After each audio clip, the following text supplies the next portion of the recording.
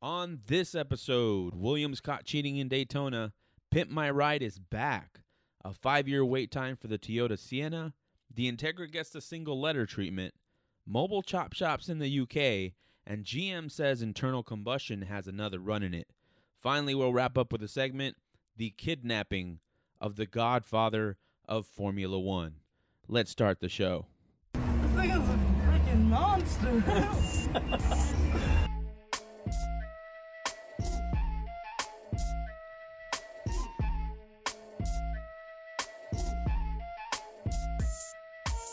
Welcome to 91 Octane. I am John, and let's go under the hood. Williams Racing is finally winning races, but not without bending the rules. There was some drama in sim racing once again this week during the Daytona 24. So iRacing hosted the Daytona 24 online. And there were some rules set during practice runs, even before that, for this competition that Williams had trouble adhering to. So the first one being that you could not use the apron in the infield at Daytona to gain time. Williams didn't do this during practices, but it turns out that in the actual competition, they were. And the funny part is they actually were streaming the drivers, right? The Williams drivers were streaming themselves as they're going through here. But whenever they were on that apron, they cut to the shot of the driver and away from the screen. So it seems very intentional. And it turns out it sort of was with what we get once we touch on that in a little bit. A lot of your sort of privateer racers in the sim world are sort of up in arms about this because Williams Racing did end up winning as a result. But this wasn't the only thing they were caught doing. And you've got to realize on these sim, it's not like racing live where there are camera shots you have to rely on. When you're playing a sim, literally every single car has full footage of them on the track at any given point. So it's pretty easy to look up these things and see what was going on.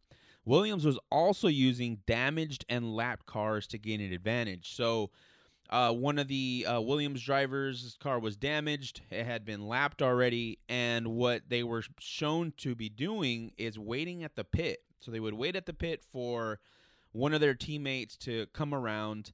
And then they would go out on track to help them either, tow them through the track or even hold up other drivers, which was the most surprising part.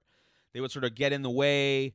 They wouldn't let off when a faster car was coming by, when it was ready to pass.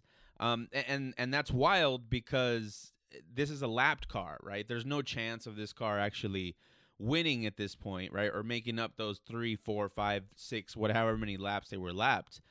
So it's just very intentional. And I think it's hard to call it cheating per se, right? Because the system you're playing on sort of allows it. But a lot of these rules, especially the first one with using the apron, those are rules that were set ahead of time. Now, it's the only consequence for doing this is the driver gets banned for a week. But Williams still got to keep their pole position. They still got to keep their victory despite doing these things. And I think it's a little strange that you would ban a driver, which means there's clearly some activity that goes against the rules going on, but you don't take away the wins from the team that's doing that, alleged cheating. It's at the very least unsportsmanlike conduct, I would say. I know with driving it's just very competitive and you got to do anything to get an edge. I get it. And there's always been a cheating component to racing, right? In one way or another, you're always trying to bend the rules. There's stories about this. I mean, the OEMs do it. Like Toyota's gotten caught doing it with turbos and all this stuff. But I think if you get caught, you have to live with the consequences. I get, trying to get an edge, but I also get dealing with the consequences. And in this case, it just doesn't seem like Williams is getting any consequences. Now, as this was bubbling up, there was, a lot of frustration in the community, obviously. So the team manager issued a statement, and the statement reads, "I understand the point and frustration, but as an esports team, we have an obligation to win races for the partners and the brands that we invest in. If the game allows it, we take it, or we get outplayed by those that do it to us. Really, the game needs to be stricter." This really only added fuel to the fire because, one, it says, okay, we're doing it, and we're doing it on purpose, right? Because they're letting us, basically. That's what they're saying. So everybody's like, well, no, you're the only one doing it. You're the only one, showing this. And it's understandable if, let's say, your car 1 and 2, your teammates, your car 1 and 2, and you're helping each other, by towing or, playing more defensively, whatever it may be. But if you're having a car wait out in the pits for you to come around, then you jump in, you have no chance of victory. Yeah, technically it's not really cheating. It's just sort of using an advantage. But man, that's such a grimy way to win. I don't know. That's a very, that victory has an asterisk on it as far as I'm concerned. It's just, I don't know. Let me know your thoughts, right? DM us or just, comment on our page once we post this episode. What do you think? Is it cheating or not? I personally think it's a bit of a stretch calling it cheating, but at the very least, unsportsmanlike conduct. Is it worth stripping the victories? I don't know. I mean, now you're going to have to let everybody else race this way, right? Not open up the apron. Everyone's going to put in multiple cars with the intention of, let's say 2 of those 4 cars you enter being used just to gain an advantage for the other cars, the faster cars. I don't know. It adds too many variables. I don't think it's worth it. We'll see where this goes. I think the biggest thing here that I'm noticing now is that as sim racing has started to grow, get more competitive, right, gain a significant community of people, there are pages, YouTubes dedicated just to sim racing now. And now as it's getting more serious and there's more money going into the sport, it's starting to get a lot more controversial, and it's starting to feel a lot like actual racing in some cases. The actual driving doesn't feel like actual racing, but the drama does. It's just sort of like a drive to survive for sim racing. That's kind of how it feels, right? I mean, and with these teams, professional Williams teams performing like this, it really only tells the community, hey, this is what you've got to do to win, right? This is, you've got to take it where you can get it. We're fine with a player being banned as long as it means victory for ourselves and our brands, because we have a commitment to bring money, to bring dollars. I don't know. I'm not a fan of those type of situations, but it's cool that there's money being injected into sim racing, and it's just another arm of the car world that's growing and expanding, and you love to see it despite these growing pains. But let's get into our next headline. MTV brought back Pimp My Ride. It's back, but only in the UK, and it's only on YouTube. And some owners are not happy already. So there's some the difference between when Pimp My Ride was around the first time around with Exhibit, and now is that social media is in full force. We can get real-time actual feedback from everybody involved immediately. Before, you weren't really going to hear about those drivers, the owners of those cars. You weren't really going to hear about them. But now we do. And so we're getting a lot of news in real time from a lot of these people receiving their cars. And I think this is like episode 4 or 5 that they're into, and they already got drama. So Pimp My Ride UK, it's still being made by MTV, but it's only on YouTube. So it looks like they're trying sole internet content for now. The shop isn't West Coast Customs, of course. It's Wrench Studios in the UK. Unfortunately, we don't have X to the Z Exhibit as a host. It is Lady Leisure, if you're familiar. And it's the exact same show, just with different people. I mean, it's produced exactly the same. It's the same, sort of bad acting, but it's charming. And, they go around the horn, and they're like, oh, well, I'm going to put some sweet fenders on this. I'm going to do the interior really nice. I'm going to put a TV here. They put a sewing machine in this one. But that's sort of where the drama starts. So the car in this instance was a Ford KA, which we don't have out here. It's almost like a Mazda 2. It might be a Mazda 2, but it's that small, that size. And the owner, Yaz, who's 24, she receives the car, and on the show, she looks very excited. And you can see this on YouTube. She looks very excited. She's kind of has this, she is speechless. And a lot of the times when I saw people react like that on Pimp My Ride, I always wondered, like, are they actually happy, or are they very unhappy but don't want to show that for the cameras, so that's why they're speechless? Who knows? Because in some instances, the modifications were suspect. But anyway, so she seems really excited. She's asking to be taken through the car. She asked to see the inside almost immediately. So she goes to see the inside. They did the inside in like some recycled denim, and it was like secondhand recycled denim and vegan leather. That's how they did the interior. They put a TV in there, all this stuff. But after the shock wore off, I think Yaz took to social media and she started posting what she didn't like about the car. So she asked for no tacky stickers and no loud exhaust. And they put a sticker. It was like a racing stripe, like a single stripe down the middle, but it's got a design on it to make it look like it's stitched. So she took that as a tacky sticker, immediately removed it.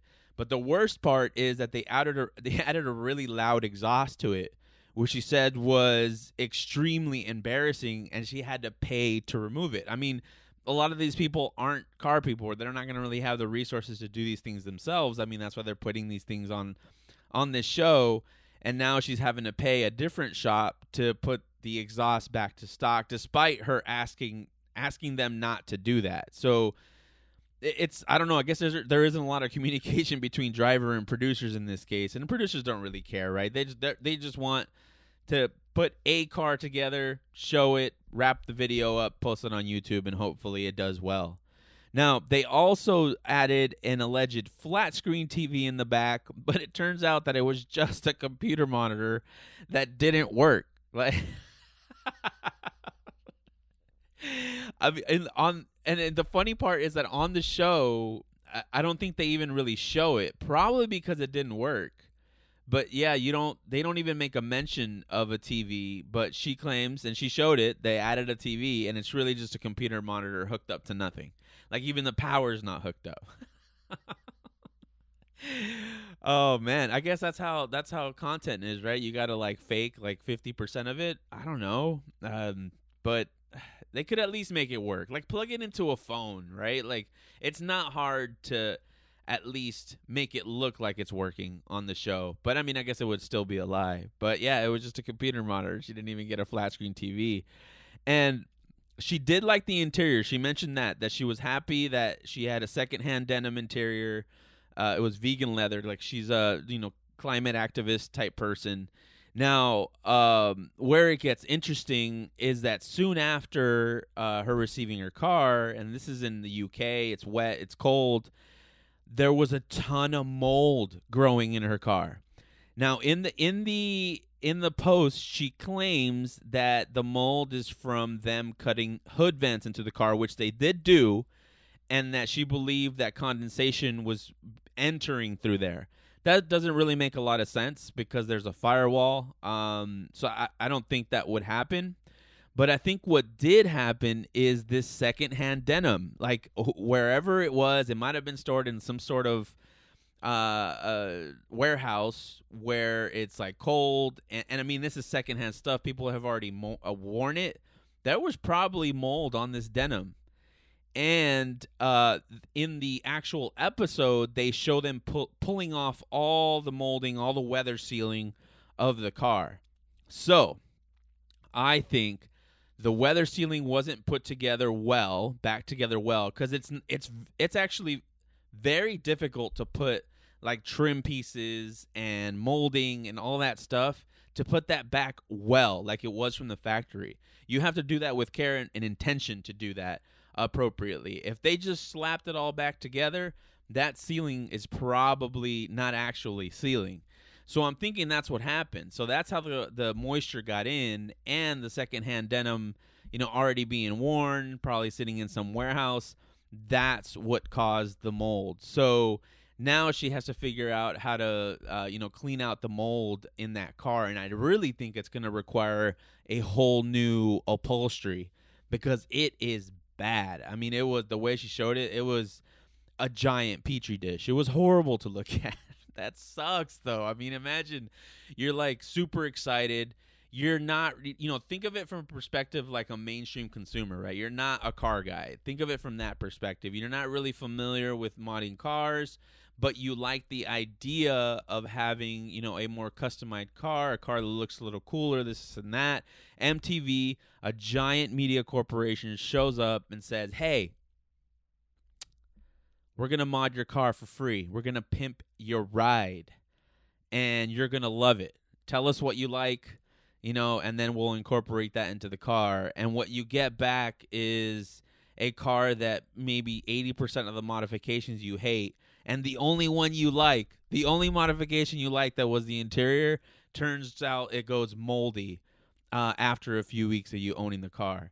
That sucks. This probably added an expense to this driver that she wouldn't have had otherwise.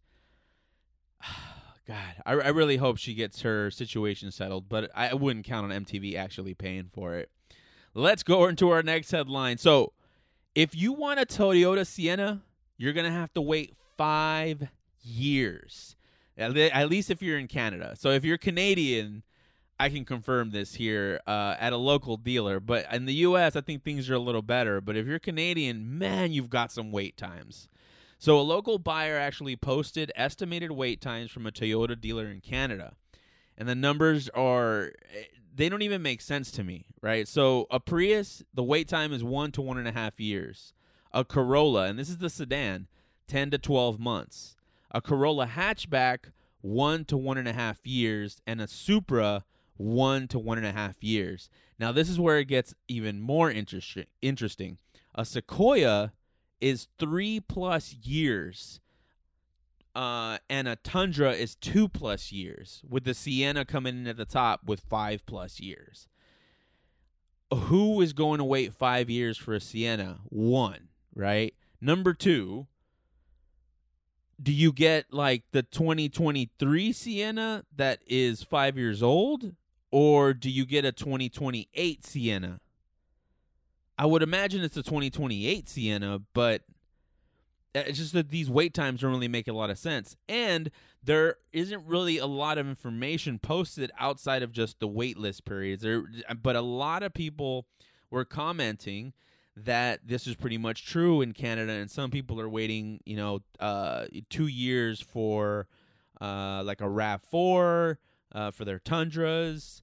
And that's insane. I mean, the market is still really, really hot. And I thought it had softened a little bit. Maybe the used car market is softening a little bit, but the used car market is definitely not.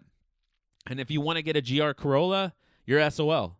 There are no orders for a GR Corolla, which means that they couldn't even give it a 5+ year wait time like the Sienna, right? You either get a regular Corolla hatch in 1 year or 1 to 1.5 years, or you come to the U.S. to get one. I don't even know how the import laws work from, moving a car the U.S. to Canada.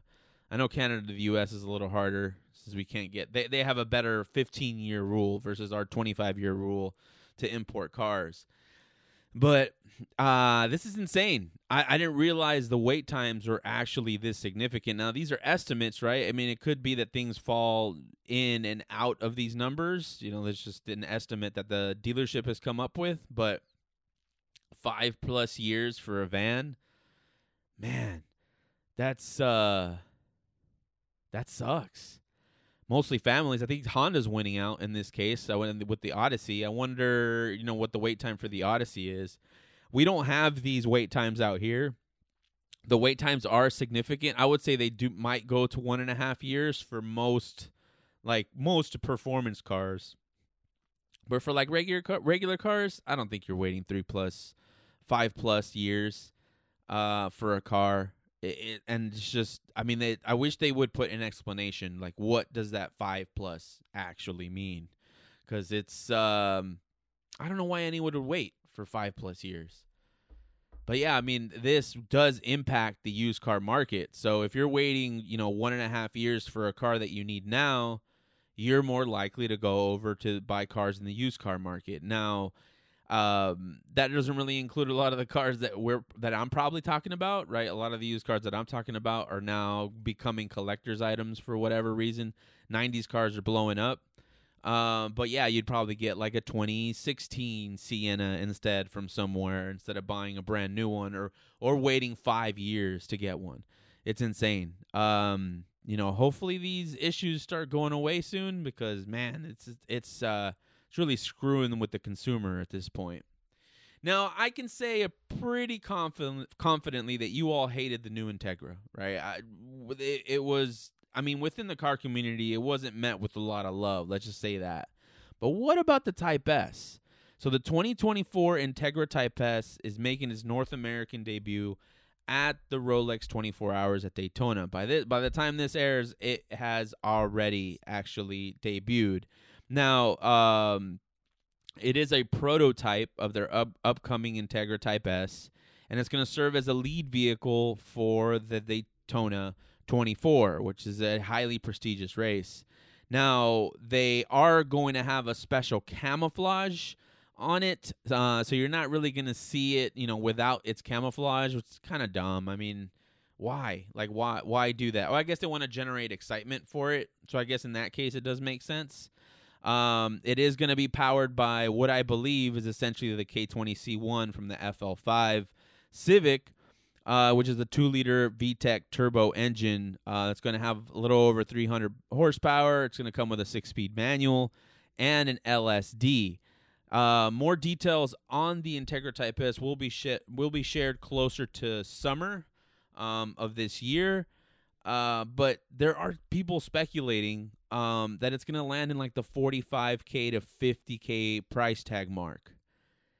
And that doesn't really make a lot of sense to me. That's a lot of money for an Integra. Like, you can get for a little more, you're getting a Supra. You can get that's probably the new Type S, sort of, the new Type R, Civic Type R sort of lands there, I guess. And this is supposed to be sort of the luxury version of what the Type R is.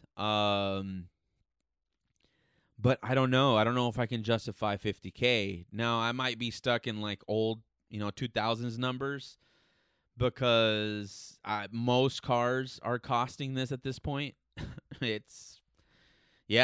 You're for a performance car, it's brand new, it's going to be hard to spend less than $50,000.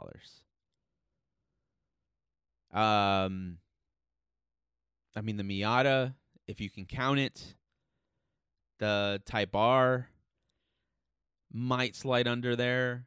I guess the GR Corolla should be sliding under there. And that's where I would put the Integra Type S. So I don't know what the intention is here. Now, this is all speculation in terms of the price. It's not at what it's been set in stone. Acura hasn't even released that yet. But I don't know. At this price point, I don't think it will do that well. And just a reminder that the current Acura Integra was the 2023 and is the 2023 North American Car of the Year. I don't know about you guys, but I haven't seen one on the road. And out here in California, people like their cars, so you see them a lot. But I haven't seen one on the road yet. I don't know how it got the North American Car of the Year. I mean, this could be an award that, I mean, doesn't mean too much. I don't know. I'm not familiar with all these awards. There is a lot of them. But, yeah, that doesn't make a lot of sense to me. At SEMA this year, there was only one maybe two, but I only remember one that was there, and it was parked outside. There was no one around it at any given point that I saw it. I wasn't there all 24 hours watching the car, but it just didn't drum up a lot of excitement. And at $50,000, that is going to be, people are going to be even less excited than they are now. So we'll see. Like I said, it's going to be a camouflage version that we see at Daytona, so you're not really going to be able to make out all of it. You'll see sort of the silhouette and if it's cool or not. But I'd be interested to see once they actually release the final version, what it looks like, what it comes with, what it's capable of. Because if it has a $50,000 price tag, it's really going to have to come with a lot. A lot. But anyway, let's get into our next headline. Chop shops are sort of a thing of the past now compared to how it used to be, right? I knew people in like my high school that ran chop shops, and that's how they afforded their cars. I worked at a pizza place, and there was another guy that worked there who would tell me countless stories of the people that he'd hang out with that would strip a car overnight and dump the frame somewhere. We had recently on the podcast talked about a Honda Civic that was stolen from a close family friend, and it was completely stripped, and the body was left primered and upside down in the middle of nowhere in like Riverside. So they exist at some level out here, but not as much as you'd hear about it before. But it looks like now chop shops are becoming ambulatory, and we're having chop parking lots. Now, this is not in the U.S., but in the U.K., a Citroen C1 was stripped for parts while the owner was at a concert. So the car was parked at 9 p.m., and the driver returned at 11:30 p.m. to find the whole front end of the car completely stripped. When the driver got close to the car, they thought it looked funny and it assumed it was the lighting that was sort of messing with what she was seeing, but that's not the case. As she got closer, she realized that the whole front clip was gone, and there's pictures. The hood was gone, the fenders, the bumpers, hubcaps. They smashed a window to get the car open. Now, they didn't completely chop it. The engine was intact. I mean, it was still there. They really just made out with the front clip, which is crazy. So 2 hours is sort of plenty of time. I have to assume that they were sort of casing her, and they saw when she parked and then realized how much time they had. Because 2.5 hours, right? 9 p.m. to 11:30, that's not a long time. But to get a hood off, some fenders, the bumper, they probably tore some stuff. They took the hubcaps. Those are easy to pull. I mean, you could realistically do that in like half an hour. An hour if you want to keep everything intact. So, I mean, it definitely tracks. The car has since been repaired and is back on the road. But the driver, of course, she was very upset. She was like, I have not even done paying for this car yet. It's my baby. That would suck if you walked out of your Bad Bunny concert and then all of a sudden you look and your whole front clip is gone. And I would say it's probably easier for our cars because we've taken ours off so many times. I think the E92 definitely I always put together exactly as OEM. But the E36, I mean, it's down to like 2 bolts at this point. I mean, it really only has 4. But yeah, it's down to like the minimal. But it's not street driven anymore, so I guess it doesn't really matter. But yeah, I mean, these thieves are running in and out. I mean, the catalytic converter guys, right there, it's like not even 2 minutes, right? It's seconds that they take to steal catalytic converters. So theft is becoming ambulatory at this point. I mean, and I think I guess it makes sense that these popular cars out there in UK are the ones that are, getting parts stolen, and with supply chains issues, there's a big demand for everything. But in this case, what are the chances that it was just like, this isn't even an actual thief, or of course they're a thief, but like a professional thief, and they're actually just some guy that got in a wreck, like they were on their phone, ran their car into the back of somebody else, didn't want to have it go through the insurance, paid out the other person. I don't know how insurance rules work in UK, but then he decided, I'm going to I'll just replace these parts myself and fix it myself, and realized when he went to go order the parts that none of them were available. So he was like, I'm going to go steal these parts at this concert while the attendee is there for 2.5 hours. That might be a bit of a stretch. I don't know. It's possible. I don't know. It's possible. But let's get into our last headline. GM states what we all love. ICE must live on, at least for now. And they said it at 854 million different ways. GM is spending $854 million to build a new small block V8. Now, they haven't provided a release timeline or any technical details on the motor, but $579 million is going to Flint for blocks, cranks, and heads, and to assemble completed motors. $216 million is going to Bay City, Michigan, to build camshafts, rods, blocks, and heads.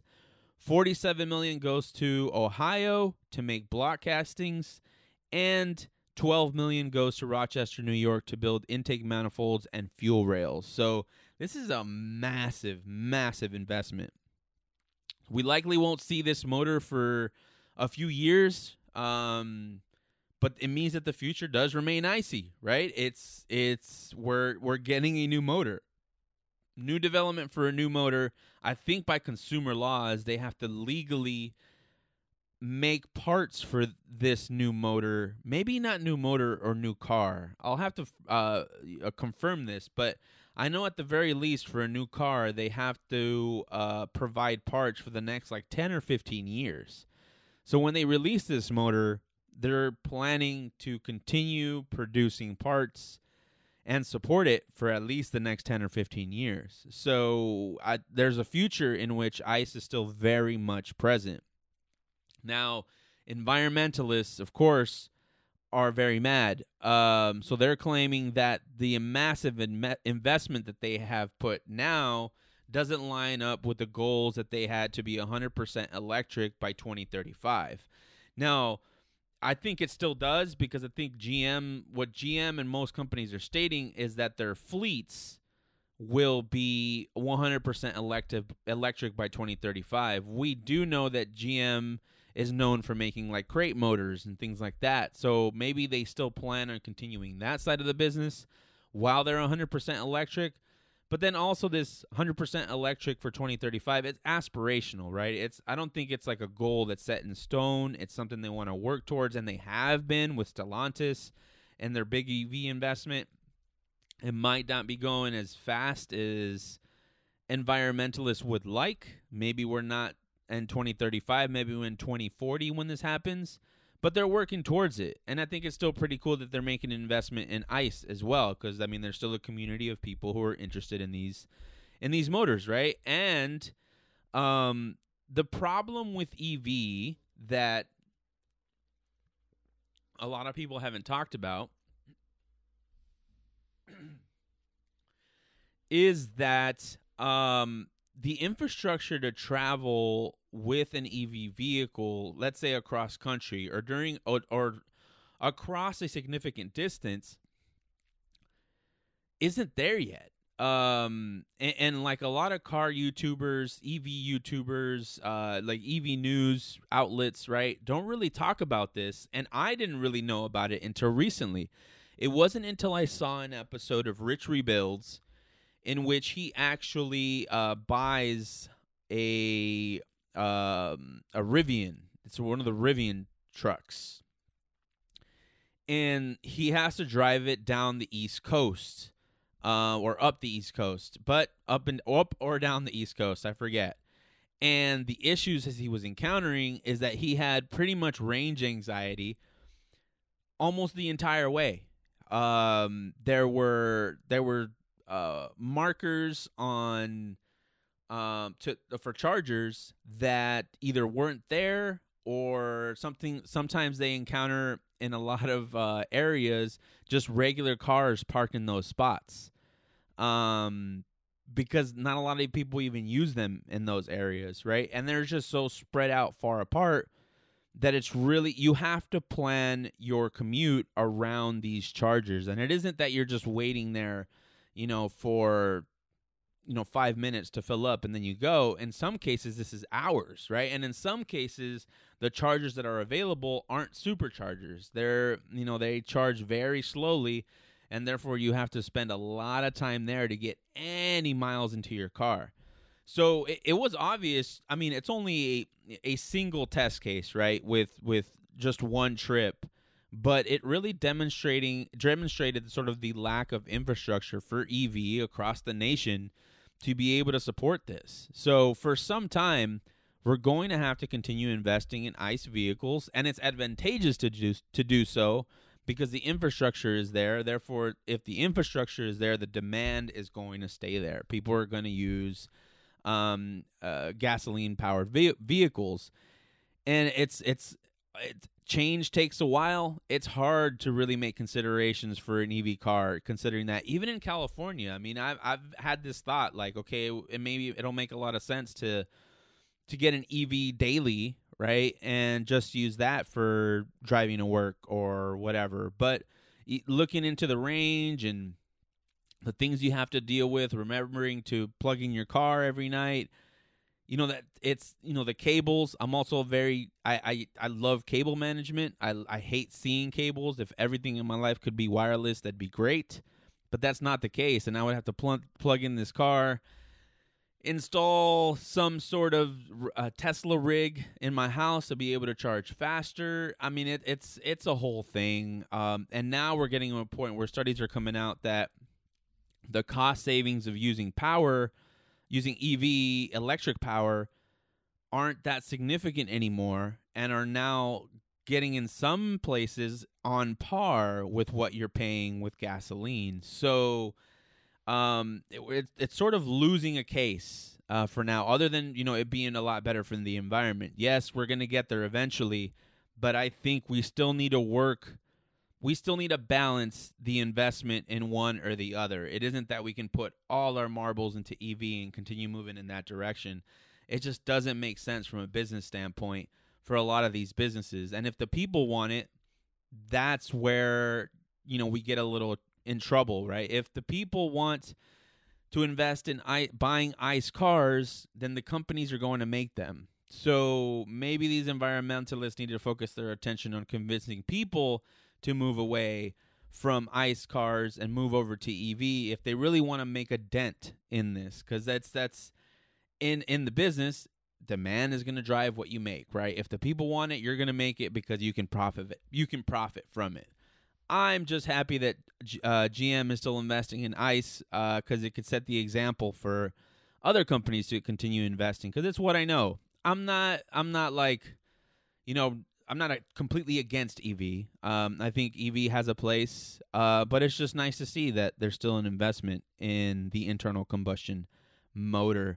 But those are your headlines for this week. Now let's move into our segment for this week, the kidnapping of the Godfather of Formula One. Now, if you're not familiar who the Godfather of Formula One is, his name is Juan Manuel Fangio, and he's Argentinian. He has two nicknames, El Maestro, because he was so dominant in his time, and also El Chueco, which means he was bow-legged, so he's sort of messed up in some way, and this is very, in sort of the Latino Hispanic tradition, nicknames always pick on what would normally be considered your worst attribute, which it's funny. It's funny. It's always existed, and it continues to exist. I mean, this guy was from the 40s, and he had this nickname. Now, Juan Manuel Fangio made his debut in 1938 in the Argentinian Turismo Carretera, and he made it in a Ford V8. By 1940, he had moved into a Chevy and become the Turismo Carretera champion. So it took him 2 years to jump over into being a champion, but his driving was so legendary, right? He actually undertook the Gran Premio del Norte, which is a race that is 6,250 miles long. The race starts in Buenos Aires, moves through the Andes Mountains to Bolivia, to Lima, Peru, and then back to Buenos Aires. And this is 15 days. It's a 15-day race. The conditions include it's hot and dry desert, insect-ridden jungles with crushing humidity. I mean, you're going from dry desert heat to humidity and mosquitoes. It's freezing cold sometimes. Some of the mountain passes are filled with snow, and you've got 1,000-foot cliff drops, and a lot of times in complete darkness. So you got like extremely high altitudes, 1,000-foot drops, total darkness, really just relying on your headlights in a lot of cases. And it's a mixture of dirt roads and paved roads. You're not just on a paved road the entire time. Now, early in the race, Fangio hit a boulder and broke his drive shaft, so he had to replace it in the next town. And then later in Bolivia, a local crashed into his car, bent an axle, and then he and his co-driver had to fix it overnight. Following that, a fan blade got loose, wrecked the radiator, and then had to be sort of cleverly repaired so they can make it to the next town and repair it definitely. They drove 150 miles through like blistering heat with no water at all. And during night stints, their headlights would fall off. So they had to use neckties from the co-driver. Luckily, the co-driver wore a necktie to hold the headlight in. I mean, you're driving through complete darkness. You need this light. The weather in the mountains was so cold. And this is hilarious. It's kind of romantic. Fangio drove with his co-driver's arms around him for hours. This man had to drive through these conditions with somebody hugging him. He had to drive while somebody was hugging him to make it through the race because it was just so cold. Imagine being that cold that you're willing to put up someone hanging off of you like a monkey while you are racing a car. That is extremely impressive. And even more impressive that despite everything I've just told you, he got back to Buenos Aires and realized that he had won this race. Despite all that. I mean, it's extremely treacherous, and more than likely everybody on this grid experienced some form of this adventure. But that's crazy that at a 15-day race, you're experiencing all these things. The car is almost breaking completely. You're doing stints with your co-driver hugged around you just to make it through the circuit because it's so cold. I mean, this is sort of like the climbing Mount Everest of races. In terms of how treacherous it is. And at that time, safety isn't what it is now. I'm sure it was a lot more lax and therefore a lot more opportunity for danger. But, I mean, it just sort of speaks to his legend, right, of what he's capable of doing through any adversary when it comes to driving. Now, he did continue his career. He won World Championship of Drivers 5 times. A record that stood for 46 years until Schumacher beat it. But what's crazier is that he won it 5 times with 4 different teams. Alfa Romeo, he won it with Ferrari, he won it with Mercedes, and Maserati. So he's like the LeBron of racing, or LeBron is the Fangio of basketball. I mean, I guess Fangio wasn't chasing rings, but he wasn't really committed to any team. He was like, I'll win with you, I'll win with you, I'll win with you. And I mean, it sort of becomes undeniable, right, at that point that it's, of course, the race team will always have something to do with how well the car does. But this does speak a lot to Fangio's legend in that he could get in any car by anyone and win, right? I mean, there's not a lot of people that can say that, and it's very, very impressive.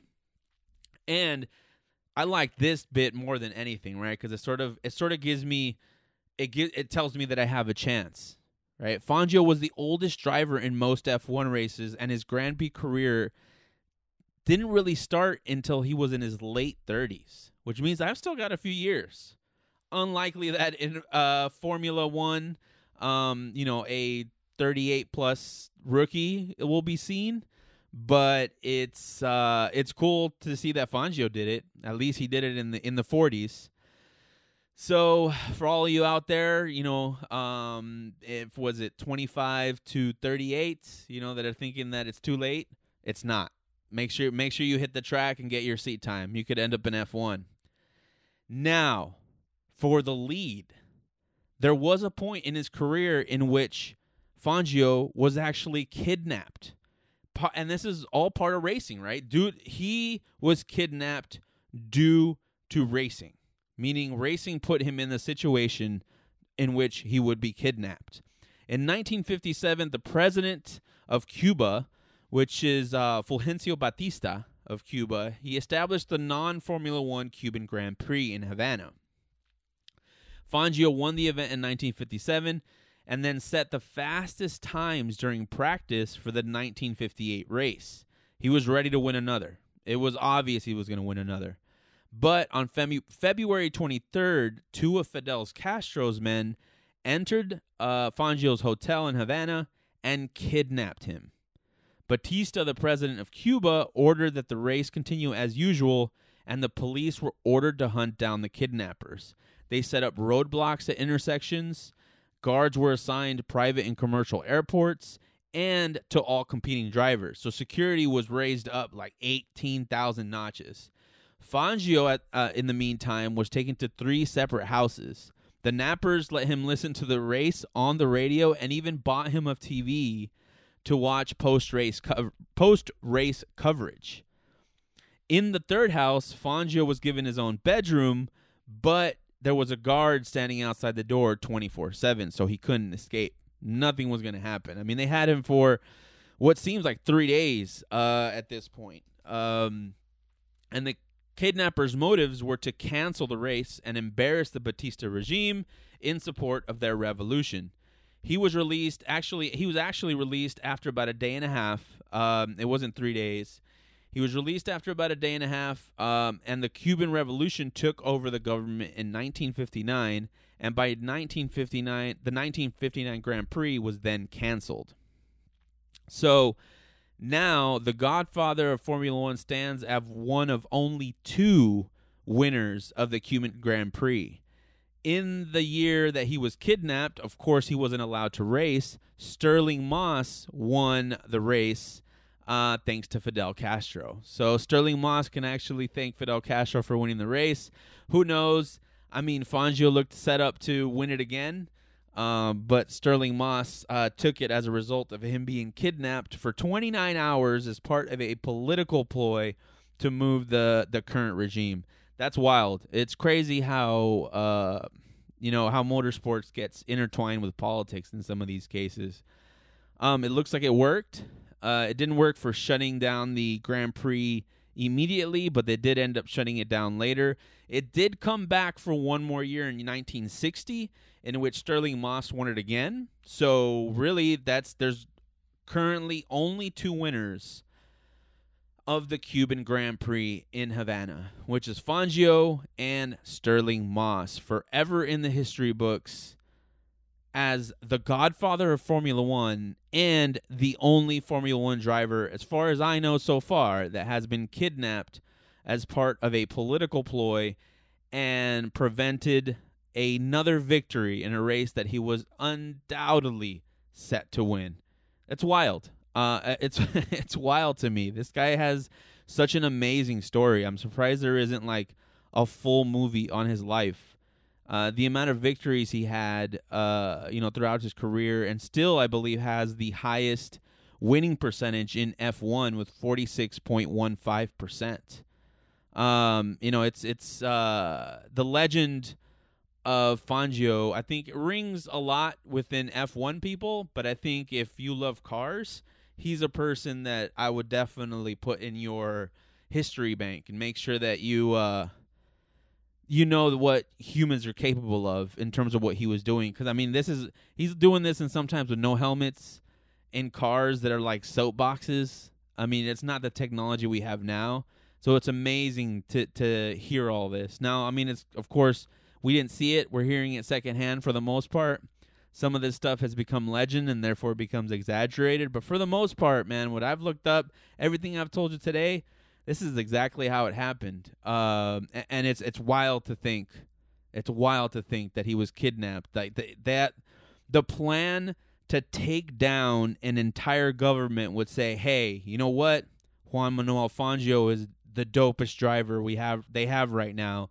If we take him, they'll have to shut down the race, and it's over. They're not going to race it without him. They take him. They decide to move forward, kind of puts a wrench in things, but they still end up being successful later. That's crazy. Hopefully nothing like this ever happens, and none of us get kidnapped, but it's wild for Juan Manuel, and he actually described it as just another adventure. He didn't want to get involved in the politics of it all, which makes sense. That's the smart move. But he said if kidnapping me was done for good of the Cuban people, then that's fine with him. That's up for debate. That's up to, I would say Cubans at this point to decide if that was worth it or not. But it's pretty wild that he ended up being embroiled in that political movement. Well, that is our episode, and you can find us at 91octane.com. That is all letters, no numbers. Also like and subscribe wherever you're listening to this podcast. Follow us on Instagram at 91octane, and like, subscribe, follow at all the outlets. Right? Appreciate you engaging with us. All the support that I've gotten up to this point has been amazing. All your comments keep me driving forward, which I can't appreciate that enough. So thank you so much, and we'll talk next week. Bye.